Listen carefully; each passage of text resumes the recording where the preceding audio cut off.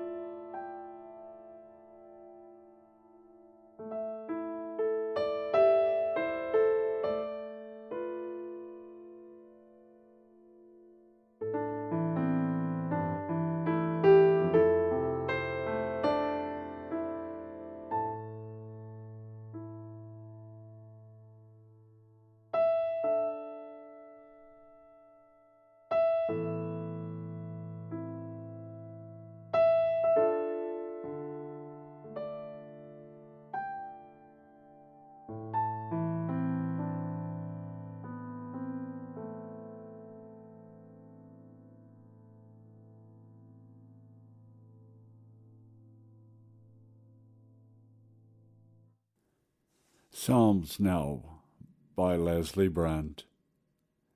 Psalm 46. Our great God is still our refuge and strength. He knows our problems and fears. Thus we have no business doubting him, even though the earth is convulsed in tragedy, or its human masses threatened by ethnic hatred, disease, drugs, crime, or abuse. God continues to reign as all-wise and as almighty as ever. His eternal plan is not canceled out by the whims of the human leaders or the freakish accidents of nature. Nations will destroy each other. Civilizations will perish. The earth itself may one day become a smoking cinder, but God will not leave us. He is forever our sure refuge and strength. Just look around you. Read the pages of history. Refresh your flagging spirit with the reminder of his great feats throughout the ages. And you will once again hear him speaking, "Relax, stop fretting, and remember that I am still your God. I still hold the reins of this world." God is here among us. He continues to be our refuge and strength.